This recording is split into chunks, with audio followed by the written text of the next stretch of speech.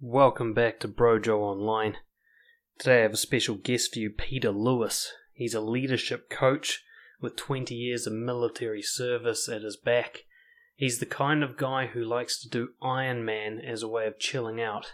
A father and a husband who just posted his personal best Ironman time nearing the age of 50.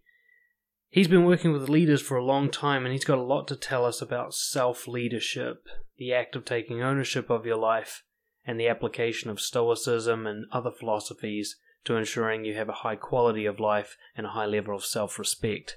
So sit back and relax, and let's learn a little bit from Peter Lewis. This is Brojo Online. Masculinity, confidence, and integrity.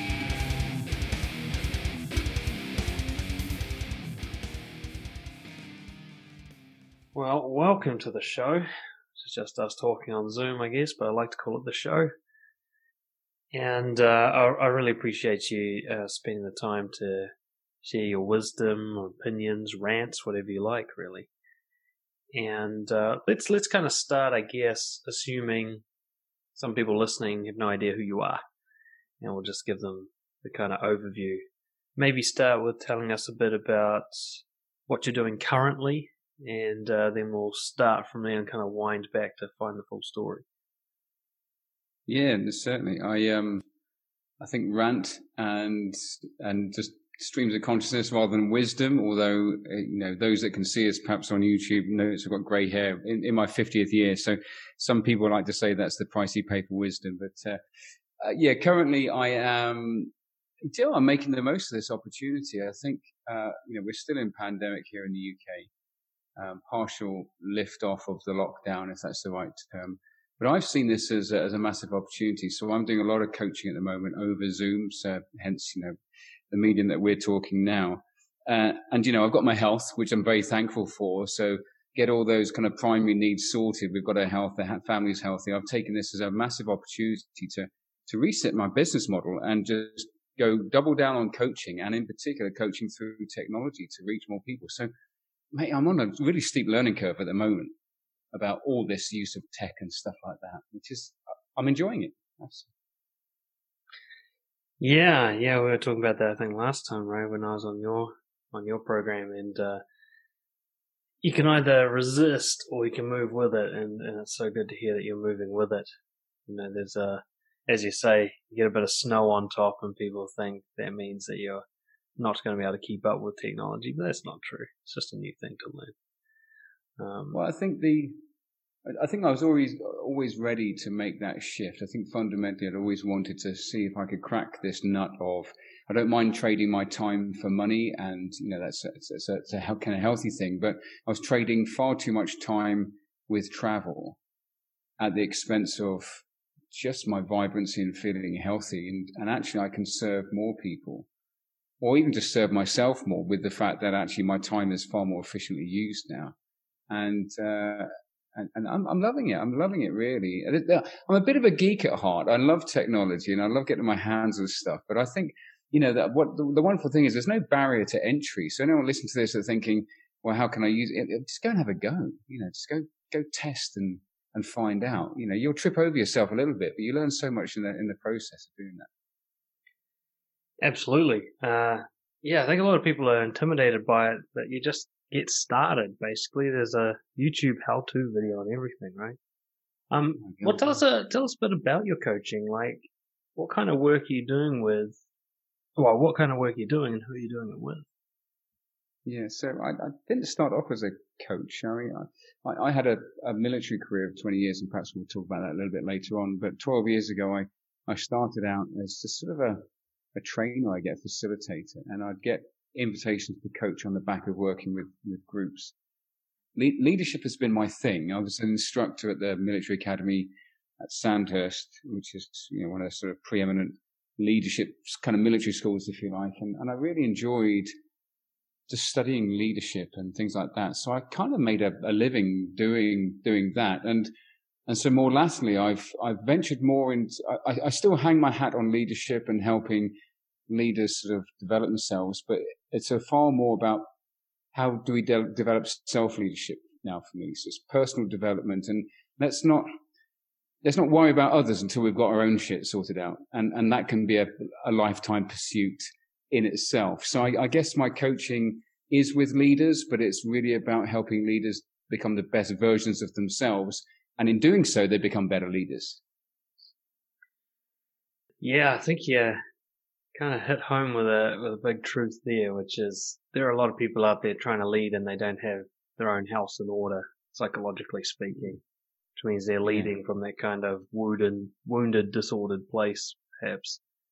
Well, straight away, I'm curious. It sounds like there was almost a switch for you from focusing on leadership as a kind of concept to working on yourself through the lens of leadership.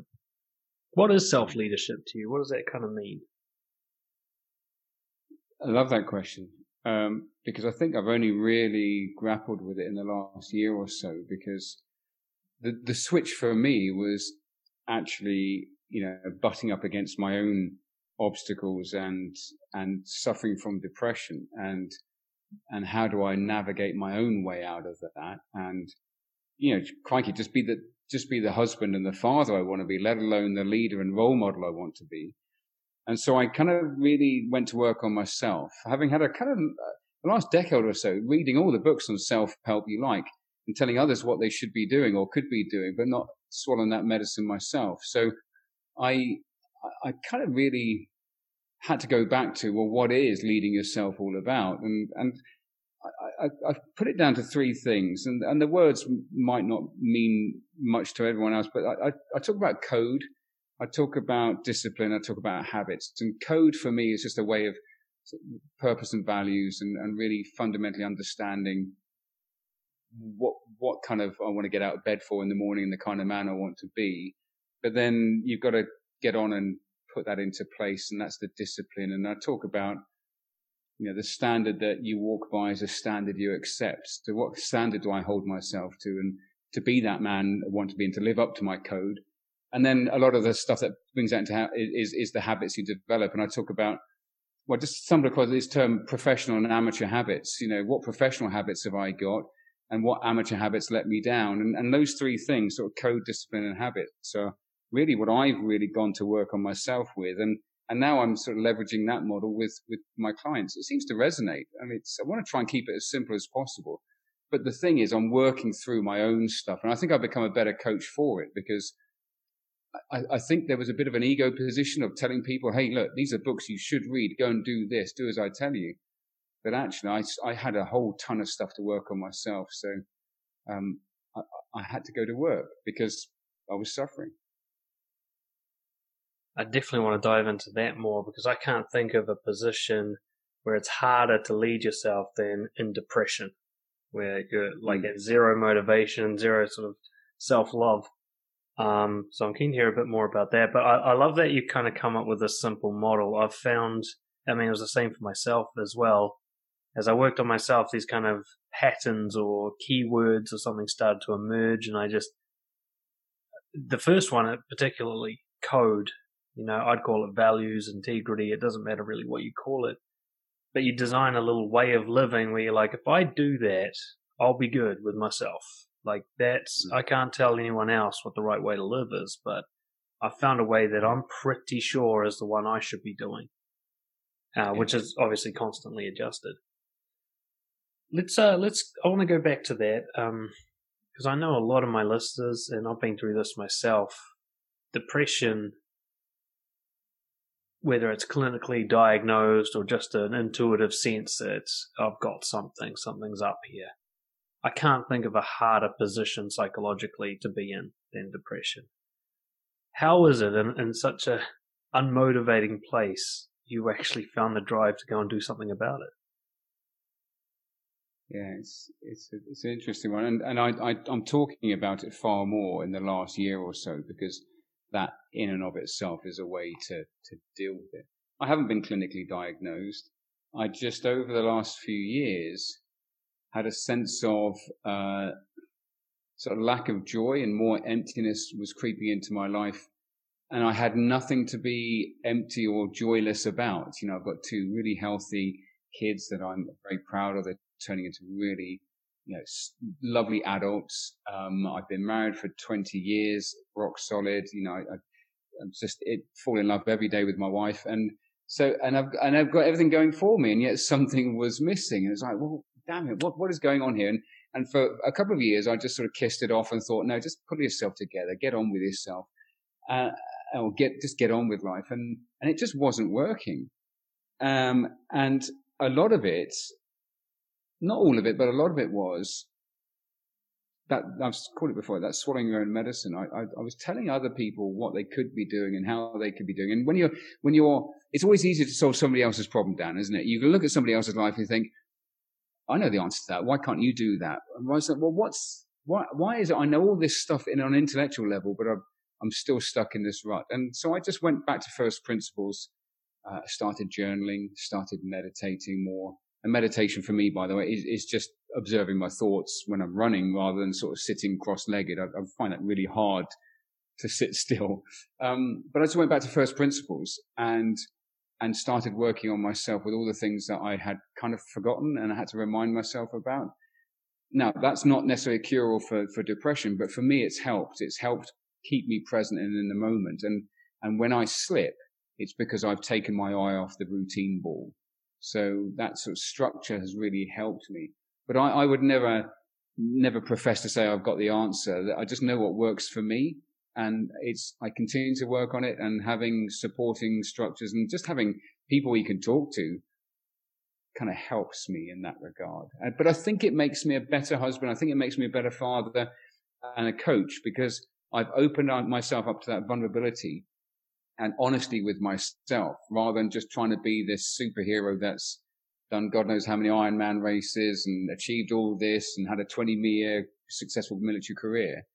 None of that was helping me be happy at all. Yeah, wouldn't it be nice if it did, eh? It just doesn't work that way. Yeah, okay, so I've got this theory that I want to run past you, and it's really subjective.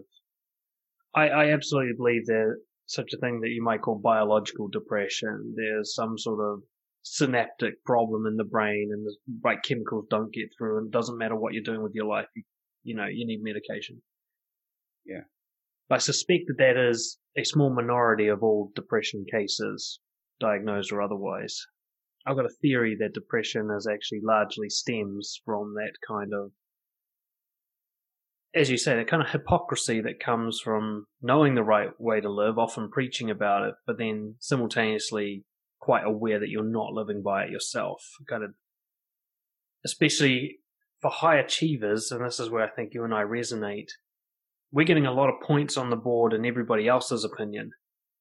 And yet we can do that, we can be successful without actually meeting our own standards, which have almost nothing to do with those successes. Yeah. So I almost get a sense from you that was happening, like everybody's saying you're living a good life, but deep down you're going, yeah, but there's a lot of more important things that I'm kind of not doing consistently.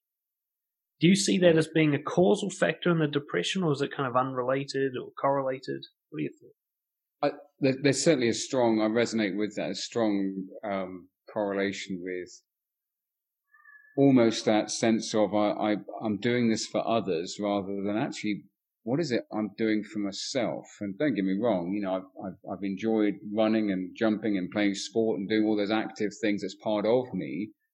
But so much of it was extrinsically based rather than intrinsically. I've been doing triathlon now for 10, 15 years or so. I've done 20 Ironman races, and I like hurting myself wearing Lycra at the same time. There's something perverse about that. But my happiest race was my very last one before lockdown. I went out to Florida, Panama City, did Ironman Florida. And I decided before that race that I wanted to race with gratitude. I wanted to thank as many of the marshals as I could. I wanted to just be joyful about the fact that I could do this. I'm able-bodied and able to do it, and I can afford to go out there. And I raced with gratitude in my heart. And I got a personal best. And yet all the other times when I was really tense and struggling to strive and beat people and beat myself and beat the clock, I came nowhere near what I did in Florida back in November. And I went into that race as therapy for myself. I'd had a bit of a break from racing, and I thought, I want to connect with the joy and the pursuit of running as a meditation, cycling as a meditation. And it worked. And it just brought it home to me that actually I'd been chasing all these events and goals as a means of some kind of extrinsic goal, when actually it was, it's not, it wasn't anything to do with that. And perversely, I raced the best I'd ever raced. There's something in that, Dan, obviously. Oh, it's definitely not the first time I've heard that kind of connection being made. I mean, even myself, say, well, just about every area of my life, that rings true. You know, when I stopped pursuing women and started just focusing on being honest and connecting with people, I found my wife. And when I stopped trying to get clients and make money and focused on just serving people, my business shot up. You know, it's so interesting that we think trying hard is the key to success, but I think that's like throwing a resistor in there. It actually makes it far more difficult because you're doing everything for the wrong reasons. Well, I think that you introduce tension into it. So if you are going at it and want to achieve whatever it is, you really go hard at it, but you introduce tension into the system, into your being, into your thoughts, or whatever it might be. Whereas, and I forget where I heard this recently on the podcast, but if you kind of performed at 85% instead of trying to the 100%, you go into it in a more relaxed state. And then that's where the magic happens. Now, but I do think we have to be careful about, you know, there's people in our sort of side of the industry and self-help that think, well, if you just think it and relax into it, it will happen, it will manifest. And there's still intention here. There's still action and there's still a process, but it's how you go about that process and how you go about that intention rather than just sort of meditating on money falling out of the tree kind of stuff. Now, don't get me wrong. I like elements of that, but I don't like the fact that actually it's all about just, chill, dude. It'll all happen. No, it'll happen because you're taking action, but you're taking it in a very different spirit and a very different energy level. There's such an important nuance there. You know, on one end of the spectrum, we might have, I don't know, I guess you call it the law of attraction end of the spectrum. Just think it, wish it, it comes. You know, you can almost see the self-help book being written. And then on the other side is that hustle grind approach, which is, you know, work yourself to the bone and to death and just beat the system through pure sheer force of will. It sounds like you're talking about something that's either in the middle or actually just completely off that spectrum altogether, I suspect. Where the intention is there, but the intentions, I guess the reasons why you're doing it are strong enough to pull out the best effort, but it's different to trying hard to achieve an external reward. I guess it sounds to me like intrinsic intentions. It's like doing it, as you keep saying, you're doing it for you rather than for something that gets points on the board, you know, for others. But what are your thoughts? What drove you? You talked about gratitude. What was the intention in that triathlon that gave you the drive to actually go fucking hard out while you're doing it, but without that, as you call it, without that tension, without the restricting, try hard, hustle grind thing? Yeah. So something that, you know, I haven't talked about yet is that 2015, I was diagnosed with a heart condition. It turned out it was a congenital heart condition. I had, in very sort of lay terms, a short circuit in my heart. There's a bit of scar tissue that sometimes the electrical conductivity would bypass the internal pacemaker, and potentially my heart rate could go to thousands of beats per minute. It could be, you know, fatal. And I got diagnosed with that. And I was told, that's it, your athletic days are over. No more running, no more cycling. In fact, this Ironman stuff, I was made to feel that I'd done it to myself. And I thought, I'm not necessarily happy with that. And then the depression had started before this, but then you can imagine what effect this has on your depression when you're told that you can't do something that's your very kind of core identity, being active. I got a second opinion and saw some sports cardiologists, and they basically said, no, we can fix this. And so, cut a long story short, I had the operation in 2016, but it meant that I hadn't raced for 2 or 3 years. And then when I got the green light and they said you can go back to normal, I clarified what normal meant. And normal to me was doing an Ironman and extreme events. They said, yeah, we know, go back to normal. So Ironman Florida in November represented the first time back post-operation. And I was simply grateful to be back and to have this second chance. Having had it temporarily taken away from me, I was like, well, I'm going to embrace this because I came so close to not having this. Then, and I look back on the previous 15 years of racing and I'd never been grateful for that. You know, it's a classic tale, Dan, isn't it? Somebody gets a wake up call. They reassess their life. They realize, actually, I've been a bit of a schmuck. I should have, so it's that tale. It's a sad tale, but it's, you know, you have to go through it. But then you go into it with fresh eyes and you think, oh, wow, I need to cherish this because I very nearly didn't have it. So that's the reason for coming into it. Now, interestingly, that didn't solve my depression. My depression was something that was going on prior to the operation. It got exacerbated and worsened because of the fact I may have had that taken away from me. But here's the interesting thing. Just going back to Ironman and racing in full health didn't solve my depression, and I was hoping it would. But it didn't. So there's one component of it, but there are many different facets to it. Hence self-leadership, hence start journaling, all these things that I'd never done. And in sort of conjunction, they are helping. So it's not just one flick a switch and get back to doing it. But that's the story behind the gratitude. Back to your point, that's why I went into that race with that intention. Okay, well, that's interesting. That brings up some more stuff there because I think that, you know, call it depression, chronic anxiety, just not liking your life, all those different, everything under that umbrella. You know, a lot of people, I think they do see the aggravating factors as being the cause. You know, something happens, you feel even worse during the depression, you think, well, that must be what's doing it to me. I eliminate that, the problem goes away. It's like how people try to travel to get away from their problems, and they get to the other side, and they're like, well, I still got it. What the fuck? I don't remember thinking this. You know? Yeah. Because it's so much deeper than that. Which I think is now we really need to get into this self-leadership concept. I guess I'm just really curious, when you start meditating, start journaling, what started coming up for you? Well, it's interesting. I tried journaling in the past, and I don't know, it's either because I've got really shit handwriting or anything. I just could not, the process of writing stuff down just really wasn't working for me. But I'd heard enough people talking about it's worth doing. And I thought, well, I need to start listening to that.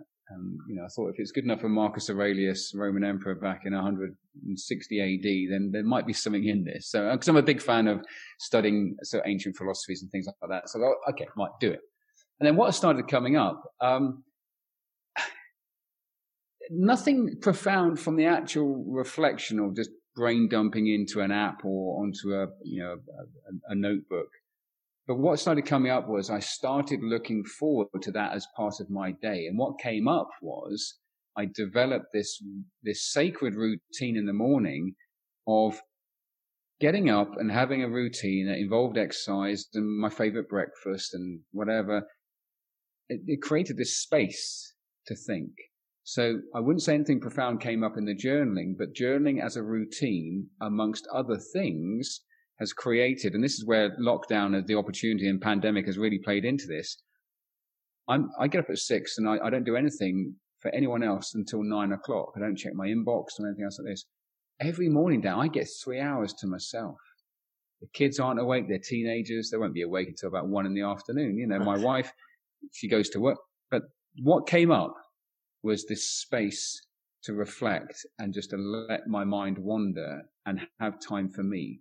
So nothing came up in the journal, particularly, but what came up was this habit, this routine, which has given me space to reflect. I don't know if that answers your question, but that makes a lot of sense to me. You know, the way I sort of framework, I do all these core values, and one of the main 6 core values that I work with is respect. Respect means a lot of different things, but journaling is one of the activities that comes under the respect umbrella.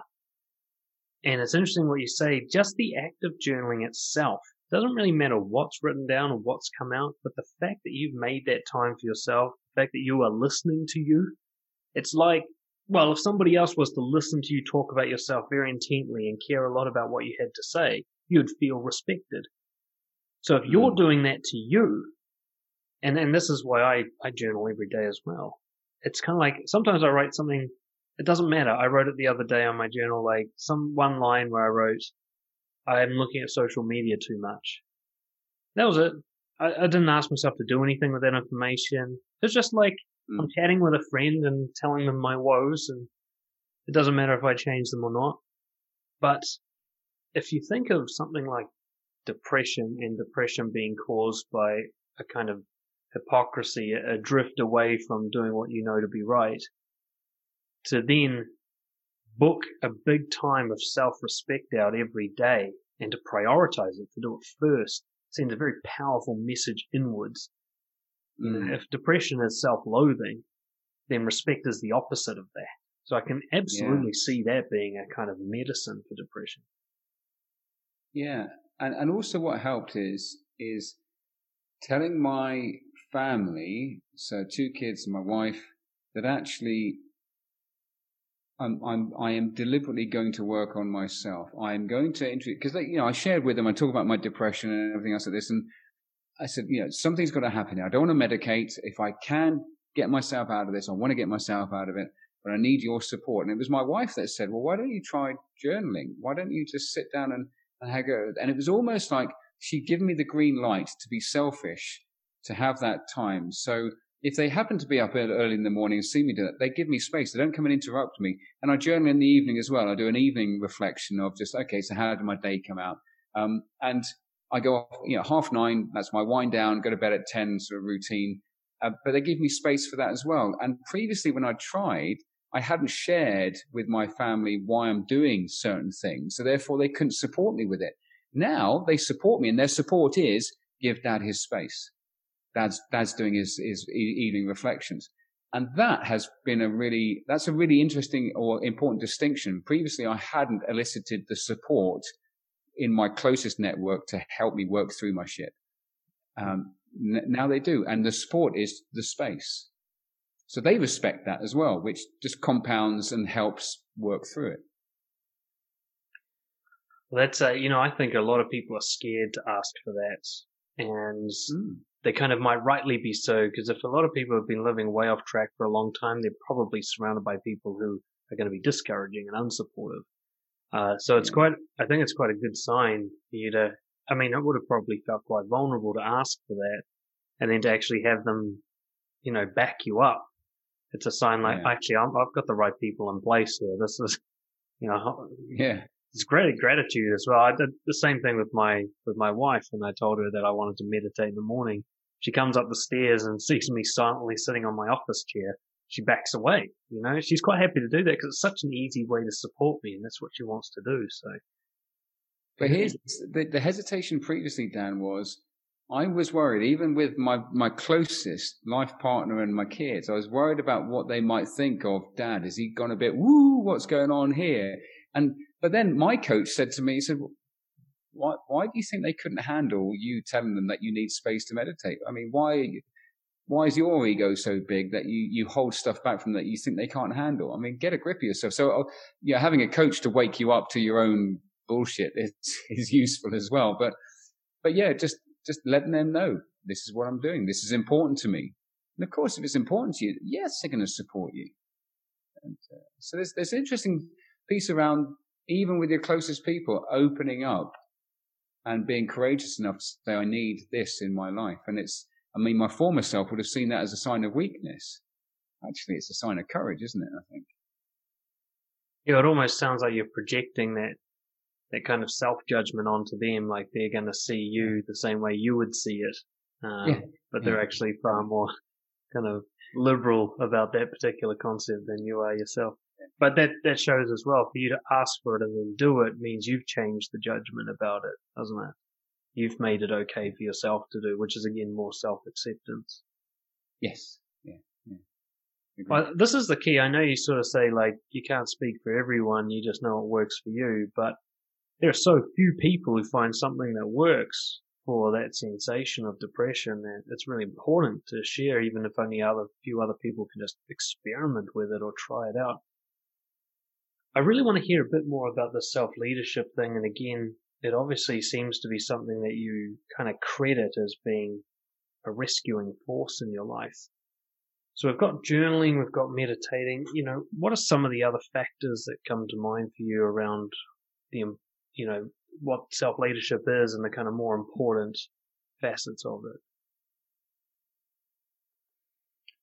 Well, let's see where this one goes. I mean, the first thing that pops into my head around that, so I talked about code, discipline, and habits.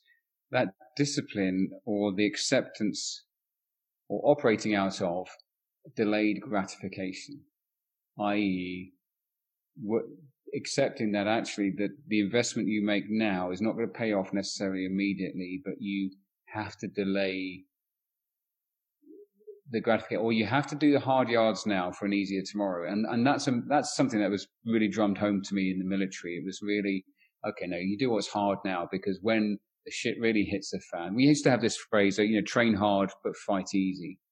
And the idea was whatever you do on exercise and in peacetime, you prepare yourself for the worst. So therefore you have the resilience to deal with that. And I guess I've taken that through in life, and that actually a softer way of talking is delay the gratification, is actually continue to invest in yourself, knowing that actually you're on the right path. And I think perhaps where people lose their way is that they flip it. They want to do the easy thing now, and then it becomes harder later. And so I think perhaps my depression, or the state I got myself in, perhaps on reflection, I'd taken too many shortcuts. I'd tried too many hacks. I tried to, well, do you know what? I know this on an intellectual level, but it's for others to do that because I've got myself sorted out. So my ego was coming into play there. But actually, when you think about it, a lot of it is, no, this is hard stuff. If you want to change, you've got to work on it, and it's going to be hard, and you're not going to see the results tomorrow or the next week.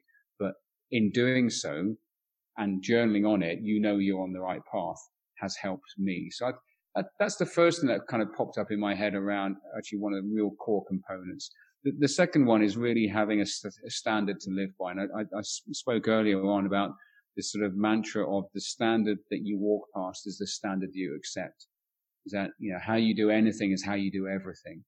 So how do you keep yourself to account? You can only keep yourself to account if you have a sense of the person that you want to be. Now, the delta between where you are now and where you want to be may be really quite wide, but therein lies the joy of the process of trying to close that gap. And again, I think this is born from my sort of indoctrination, my 20-year military career, and the standards that it really instilled I've carried through. And I don't think you have to be a military person to carry those standards, but I think they are so large in my life that actually I knew them when I was way off beam. Because I had such a strong sense of what my code and discipline should be, when I was way out of whack for that, it was really stark and obvious to me. But from the outside, people were like, "Oh, I didn't know you suffer from depression. I thought you're always so upbeat. You're always..." Yeah, because on the face of it, you can school it. Anyone can play an act. But deep down, I knew that delta had got wider and wider. Yeah, I can see we both have a very shared love of Stoicism coming through quite strongly. And a lot of the principles kind of, I found the principles, then I found Stoicism. I'm like, oh, this has already been figured out, and there's heaps more, this is great. This is like some ancient truth I've stumbled across. Well, it's interesting. Sorry, Dan. It's interesting you say that. I mean, I was living through those things, and then I discover through great people like Ryan Holiday, who really brought Stoicism back into mainstream consciousness. It's like, oh my God, that explains everything that I've been schooled in or believe, and now I've got a language around it. And it's like, oh wow, some dude back in 100 AD had all this sort of sorted out already. And I guess that's why I find it so attractive, because it enables me to make sense of all the things I wasn't able to codify or put a language around. Yeah, I mean, it's great validation, isn't it? Like, I'm not crazy. Somebody else thought that this works too, and they were very sure of it. And they have thousands of people who are doing the same thing, and it seems to be working. And I absolutely believe that. I believe there's a kind of universal objective truth to a way of living that's a far higher quality of life than others, and vice versa. There's a way of living like taking the easy way out. and the path of least resistance, that it's guaranteed to make you miserable. I love that. Train hard, fight easy. I haven't heard it put in those terms before, but like one of the key principles I say about confidence is choose discomfort. So you just choose the tougher route because it makes you a stronger person later, which makes everything easier, as opposed to taking the easy route, which makes you fragile in the longer run. So that one hit home a lot for me. I think it's important that we talk about what that actually means in real life, because a lot of people like to hear those terms and then they don't see it. Just like, we talked about again that concept of hypocrisy coming up, holding yourself to the standard you hold others to. It's amazing how many people will be outraged if you deceive them with a lie, and then that very same day they'll lie to somebody. You're like, well, dude, which is it?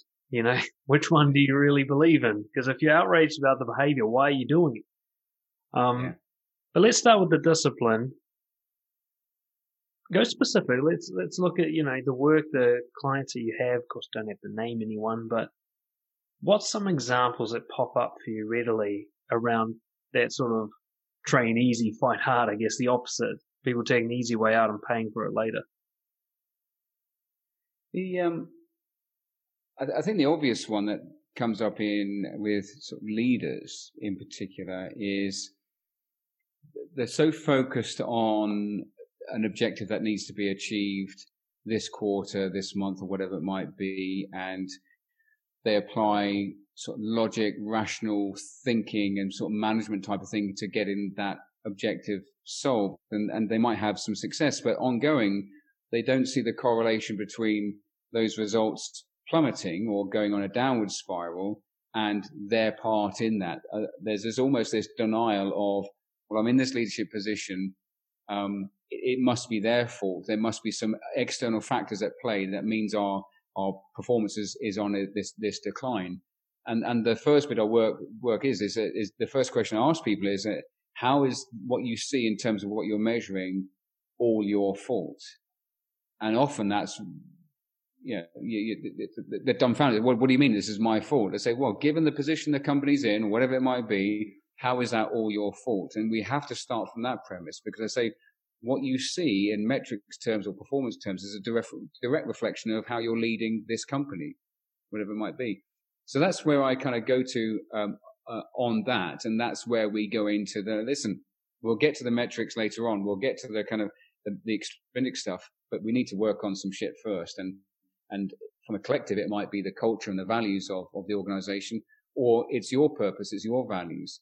And a lot of leaders kick and scream at wanting to go back to those first principles. But increasingly, unless you're prepared to go there, I'm not the coach for you, because I've done all these, tried to sort of the quick fix coaching, let's deal with the symptoms stuff. But I've seen the trend far too often.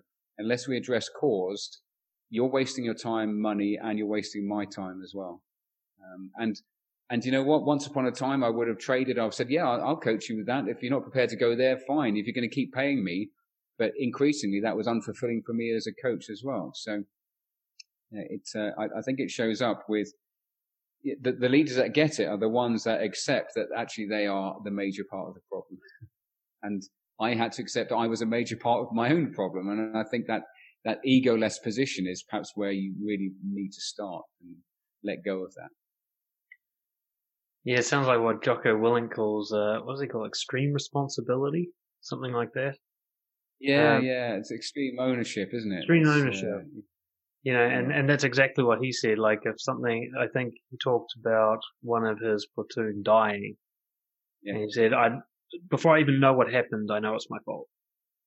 And it's not really that self-blame, poor me, I'm a loser. It's more like, if I'm the leader, then I'm responsible for everything I'm seeing. This isn't there's nowhere else to look but inside.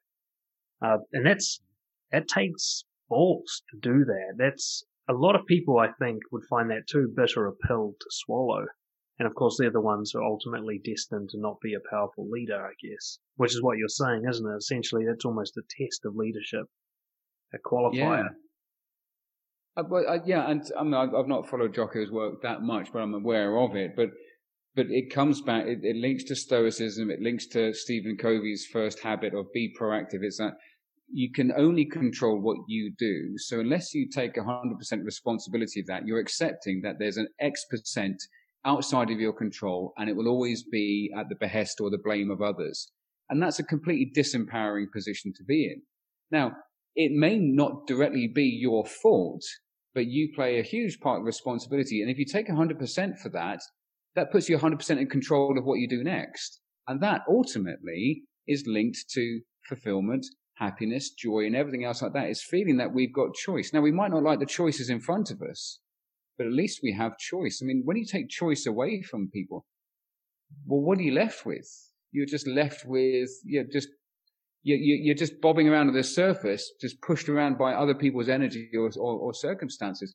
I can't think of anything more dispiriting or disempowering, or I can't think of a faster route to being unhappy.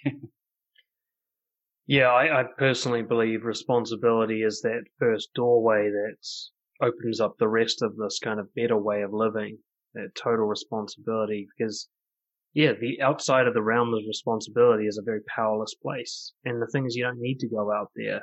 You take care of, as you talked about from the start, you take care of getting your own house in order. Everything else will map out eventually, but it takes a while. Yeah. It takes a while for the world to get out of your way to some extent. But I think that's huge. That idea of like, what if this is totally my fault? But from the premise, not like I'm a bad person, but I'm doing it wrong. I'm not looking at it right. I'm not behaving right. I mean, I saw this so often, like in so many areas of my life, particularly, say, I used to struggle with dating and romance, all that area. I was like, why do I have all the worst women, or why does nobody like me, or whatever it is? And I'm looking out all the time, going, where's that valuable partner for me? Instead of going, well, am I a valuable partner? Yeah. Like, would I recommend me to others? I think somebody asked me this great question, like, would you want your daughter to date someone like you? And as soon as I heard that, I'm just like, oh, I got some work to do. Like that cuts. I can't make that. I am not a 5-star review right now. And then I was like, well, how can I blame anyone for not wanting to be with me if I don't even want to be with me? I agree with them. And I had to figure out, well, why don't I want to? And it's the same, like if your team is going down the toilet. I used to work as a manager, and I worked in a team of managers, so I'm witnessing them with their teams. Not once did I see a poor performing team with a great leader. Not once. No. But many times I saw a great performing team get a new leader and go down the toilet. And the only thing that changed was they got, well, I call it like getting a manager instead of a leader. They got someone who's all about the numbers and looking good with a closed office door and no connection with the team. The team could be high performers, stars, and the numbers would start to come down. And yet that kind of manager always says it's the team's fault. Yeah, it's incredible, isn't it? It's just this reluctance to look at that or accept that. And it's clouded by somebody's ego, or perhaps there's just the level of self-awareness is, it may not be a deliberate thing, but the example, and here's the thing, the example that they've seen as to what leadership is has now just been paid forward to them. And so what I say to the people I work with is that just be, back to self-leadership, be the best version of a leader that you can, and in doing so, you will model the right behavior, and people will pick up on that, and then they will carry that to when they become leaders. So the primary role of a leader is to as far as I'm concerned, is to develop leaders rather than followers. And you do that just by being the best version that you can be. It's like kids modeling, their parents. They'll play back the language, they'll play back the mannerisms and the actions and the beliefs and values. And we don't realize how influential we are with our own behavior. And I guess there's how influential are we on ourselves as well? How do we kind of self-fulfill some of these poor scripts that we're running? And it's interesting that term script is something I've only started using recently, but my coach, who was also a hypnotherapist, he said in hypnotherapy, we talk about these scripts that people are running and writing a new script. I'd never really thought about that, but I thought, God, I'm running some really poor scripts here. And actually just imagining a piece of paper with script and tearing it up is a first way of just, I guess, abstracting yourself from what you're immersed in, and thinking, do you know what? Actually, to your point, would I want to date me? No, I wouldn't. Would I believe this script if it was written down on a piece of paper? No, I wouldn't. Okay, now let's start the work. And back to that, when you start, unless you can get somebody to see the script they're running, or the script of you are responsible, or write a more positive one, then you're not going to get anywhere. I think deep down people know this in some sort of intuitive level, but there's the price to pay for responsibility, which is, I guess, effort is the word. That kind of uphill before you get the coast, the training hard bit. People kind of know, I think, it's some sort of subconscious level. If I take responsibility for everything, the end conclusion is I'm going to have to train hard now. And they've got like an aversion to that. They're like, nah, come on, there's a quick fix out there. I'm seeing so much marketing and promotion about quick fixes. They must exist. At least one of them must be real. And I think that's what you and I both took from Stoicism. Is, no, that's an illusion. There is none. Just give up on that search. It's the holy grail. Just let it go and come down to the basics that has been proven over and over again, which is you got to put in the work up front. You got to do the uncomfortable, unpleasant thing up front for the actual internal rewards that no one can take away from you. Two things you can't hack, Dan. I think you can't hack health. You've got to eat well, exercise well, sleep well, all these things that we're talking about. You can't. There's no hack to that. And yet there's $1 billion diet industry and swallow this pill thing. You can't hack wisdom either. And, you've just got to be in it. You've got to be a student. You've got to learn. You've got to talk. You've got to experience things. But everyone wants to hack those two things. Everyone wants to know what the secret of creating, 1 million followers on Instagram or whatever it might be, or passive income. And everyone wants to hack the fact that, how do we, it's a secret to what's the elixir of life and living forever. Trouble is, but you've got to take the responsibility. You can't hack either of those two things. And yet we've got $1 billion industries trying to convince us that we can. And now that is twisted. Oh, the relationship space is $1 billion industry for the same reason as well. Yeah. You know what I think blows my mind? You and I don't mean, you sound like you've always been someone who's been able to push themselves quite hard. I, on the other hand, there's no military career in my background. I was lazy, very much so. I spent a lot of time on the couch, stoned, watching movies. What I didn't realize, because you can't have it explained to you, you have to experience it, is that taking the easy way out isn't actually more enjoyable. I always thought it kind of was, because it's comfortable physically, at least for a brief period of time. You and I have both come to the conclusion there's actually the intrinsic reward in doing the training part. The part that's hard is hard but not unpleasant, in my opinion. Like, if I'm in the middle of a workout, I actually enjoy that moment in time. Whereas a lot of people seem to think that moment's unpleasant. Or if I'm in the middle of eating a healthy meal, I'm not like, oh, this sucks, as long as it doesn't taste like crap, sort of thing. Or I'm in the middle of a deep and intimate conversation to build a relationship. I'm like, I don't need to be anywhere else. This process is actually quite enjoyable. Was that the case for you? Do you find that? I increasingly find out that the joy is in the process. I'm never more relaxed than when I'm out running or working out. I don't feel, I feel amazing after eating well, and I feel full on a salad kind of thing, but these things are counterintuitive. Hang on, how can you be relaxed? How can you have more energy after a workout than you had before it? But until you experience that, if your reference point is, if you've never experienced that, you never know what life can feel like. And a lot of people are just living accepting of their current situation is, well, that's all that is possible for me. And then when they hear other people talking like we're doing, perhaps they're like, well, there'll be some kind of resentment, because at some level they know it's true, but it feels like it's too hard to get going. It's, but for me, it's the process. Increasingly, before we talked about, it was about an event. It was about a finish line. It was about getting a personal best. Now I'm increasingly, how do I connect with just the joy of that activity, the joy of a conversation, the joy of running. I don't run with any tech anymore. I've ditched the headphones, the watch, the heart rate monitor, the Strava, nothing.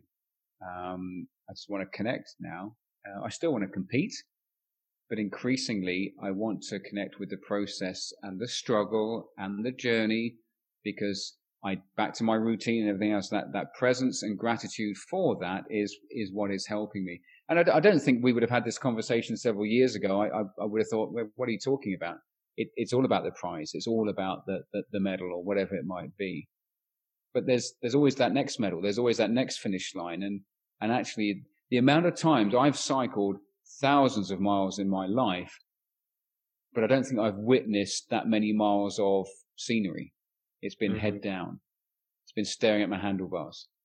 In my military career, when we used to go off on our forced marches, I used to sometimes say to people, it'd be great to come and walk here one day and enjoy this, because but actually all I had to do was lift my head up and notice, smell the roses, or whatever expression you want to use.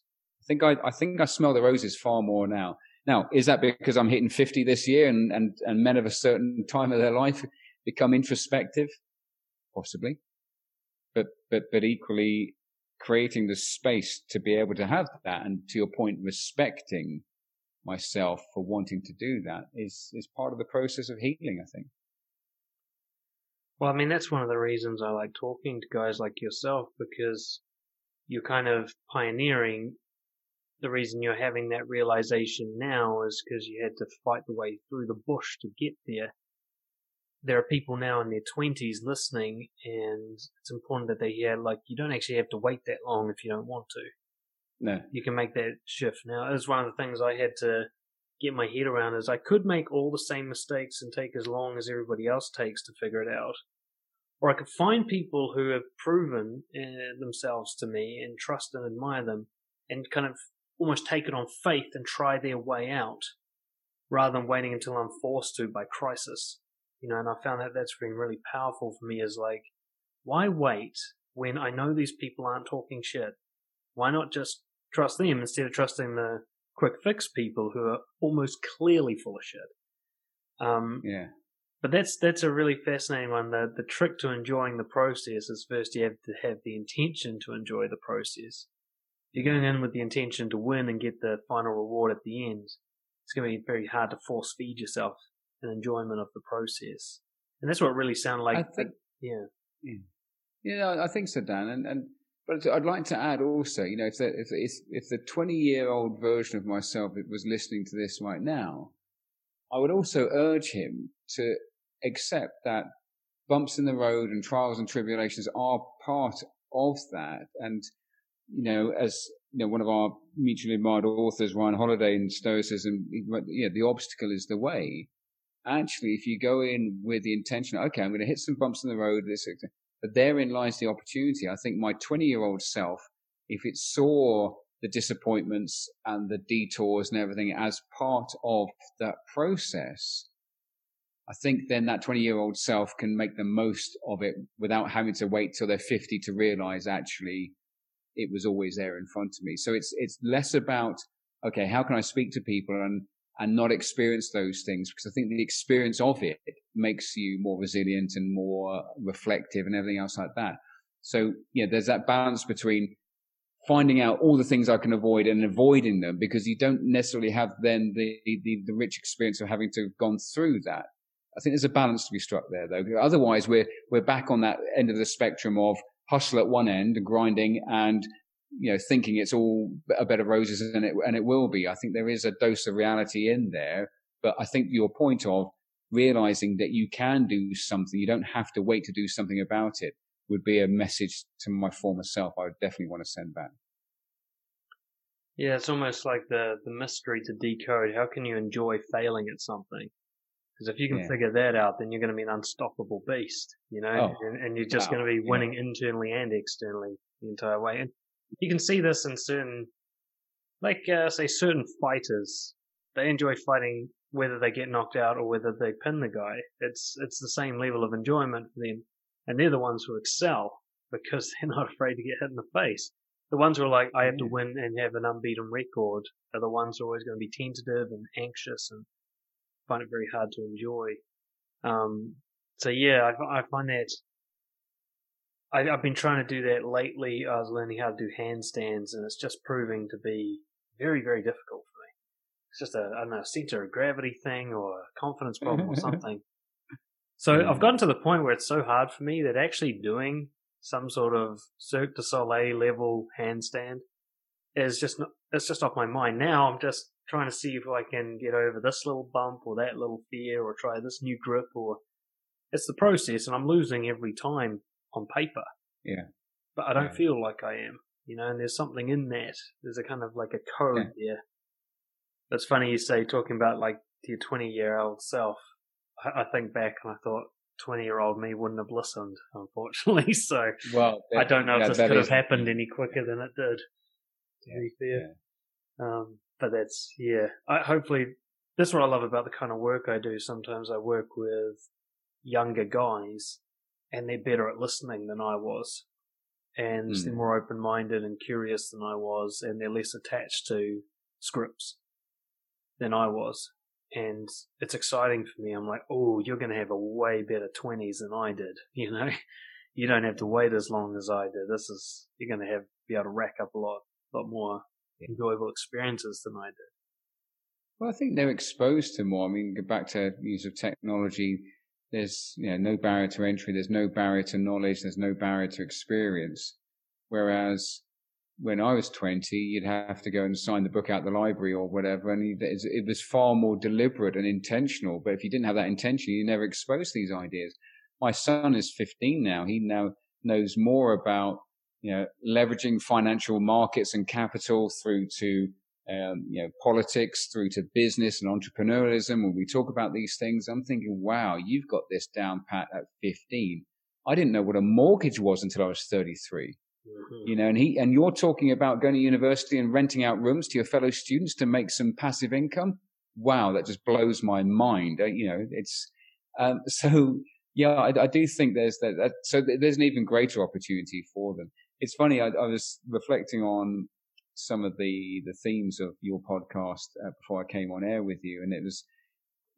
I think one of the sort of the primer questions was the struggles you've had or what you'd say to your former self. And I think if I did 20 years of leadership in the military, and I got to a pretty senior rank, but I've studied more about human psychology and more about relationships and more about leadership since leaving the service than I ever did when I was in. I was thinking, I wonder what my career would have been like had I taken this much interest when I was actually in it. Then, and I think that speaks to your point about you don't wait till you get to a certain point in your life. Start being a student of self now. I think would be a sort of parting message, is that study yourself, because it's going to take your entire lifetime to do so, and you still won't have the answer at the end of it. But that links to that. It's the process of doing it. What's the alternative? You'll always be subject to somebody else's plan ultimately, unless you become a student of self. Well, bang on. I mean, I think that's the greatest tragedy for me. Look out in the world and watch people living somebody else's script, and so loyally. Such faithfulness, it's somebody doing a life they hate and then trying to get others to do it. And he's like, dude, I feel like I'm in some sort of like multi-level marketing scam or something. Like, why are you selling me this? It doesn't even work for you. It doesn't work for you. It actually, I think I noticed that from a young age, but the first time I noticed it was at school, and you've got a teacher telling you what you should be doing with your career, and they clearly hate being a teacher. I'm like, why am I listening to you? You fucked it up, clearly. It's like, you hate kids, so why are you here? And you're telling me I should listen to you about the right way to live? And I think I noticed that from there on out, where a lot of people, I guess it's that incongruence. A lot of people have been telling me how I should live my life, and I see them doing it to each other all the time, and yet none of them seem to have even figured it out just for themselves, let alone something that's generally applicable to others. So I'm like, why are you trying to drag people down into the mud? Shouldn't you try to get out of the mud first? But unfortunately, I think there's a high correlation. The worse your life is, the more likely you are to try and instruct others on how to live theirs. You know, I find it's funny that people have really figured shit out for themselves are the most humble. They're like, oh, this is just what works for me. You do you know. Yeah. Yeah, it's like that. The people that feel imposter syndrome the most are the ones that are the most qualified. It's because they realise they've learned a ton, but they also realise there's a whole ton yet to be learned. Whereas if you don't expose yourself to ideas or the responsibility of, you think you've got it all nailed, and therefore, you know, you don't feel imposter syndrome, and that's interesting. I think the opposite of imposter syndrome is a Dunning-Kruger effect or whatever. A little bit of knowledge and you think you've got everything. You know, nothing more a greater example than current pandemic and all the sort of social media experts on what, you know, virology and all that kind of stuff. Is that no? You're basing that on some post you've seen. Stop it. You know. Yeah, I love that. You know, you just ask them, hey, what's the difference between a virus and a bacteria? Yeah, I'm like, yeah, shut up. Yeah. You're not a scientist. Shush. Yeah. I'm not either, but both of us should shush. Yeah. You know, we're both incredibly stupid about this. You know, and again, I can hear your philosophy coming through. I mean, that's really Socrates, isn't it? I know I'm the wisest because I know nothing. It's very hard, I think, for a leader to go, you know what, I don't actually know anything, really. But actually, that's what the best leaders do. You know, I think I saw something about Richard Branson. He was just saying, you know, I want to be the dumbest person in the room in my board meetings. You know, I thought it's quite an incredible thing to say. This idea, like, you're not there to shine and be the best. You're there so the best can shine, and they're going to be better than you. Let them be better than you. Hope that they're better than that's you. Right. Yeah. You know? I guess then the second part of that is if you find yourself, you are the smartest person in the room, you're in the wrong room. So consciously and intentionally go and surround yourself with smarter people. Because not only will they level up, but equally, your job as a leader is to enable them. You know, why hire smart people and tell them what to do? And yet we still see that a lot. A lot, yeah. I think it's, a lot of people think of confidence, especially in terms of leadership, as knowing the answer, but I always think of confidence as having the balls to say, I don't know, in front of a large audience. That's far more confident than pretending you know. But, of course, as you said, that Dunning-Kruger thing, some people really do think they know. They're not pretending, but they're just wrong. And I was the same. I mean, I was Dunning-Kruger about myself. You know, I thought I knew exactly who I was and what I was doing with my life, and it couldn't have been further than the truth. There were people who barely met me who understood me better than I understood myself, really. So, but it's a hard thing to face, isn't it? Very hard thing. Yeah, definitely. Excellent. Well, I mean, we could just go on and on, but I think we'll slowly wrap it up here and save the rest for another conversation. But obviously, you know, as you've said, you are a coach who helps leaders in particular. If somebody of such ilk is listening at the moment, what should they do next? How do they get in contact with you or further explore your work? Well, a number of ways. Website is peterlewiscoaching.com, and just drop me a line on that. And also, you've been a guest on it as well. I have my own podcast. Podcast is called Give Yourself the Chat, which really it's everything that we've been talking about, that idea of self-leadership, resilience, mindset, and all the things that, you know, Dan and we're passionate about. So I would say that the website and if guys want to check out the podcast, that'd be awesome. Excellent. Well, I'll definitely drop some links into the show notes and they can find it there. And you and I we've had a couple of conversations now, and I can fully endorse. I'm really on board with your perspective, and I have no doubt if someone's working with you around leadership, they're going to be given the right guidance. I'm absolutely sure of that. So, go for it. Cool. Well, thank you so much for being on the show and taking the time and sharing openly with us. I really appreciate that. And I have no doubt we'll have you back on the show in due course. Dan, it's been an absolute pleasure. Thank you. Cheers.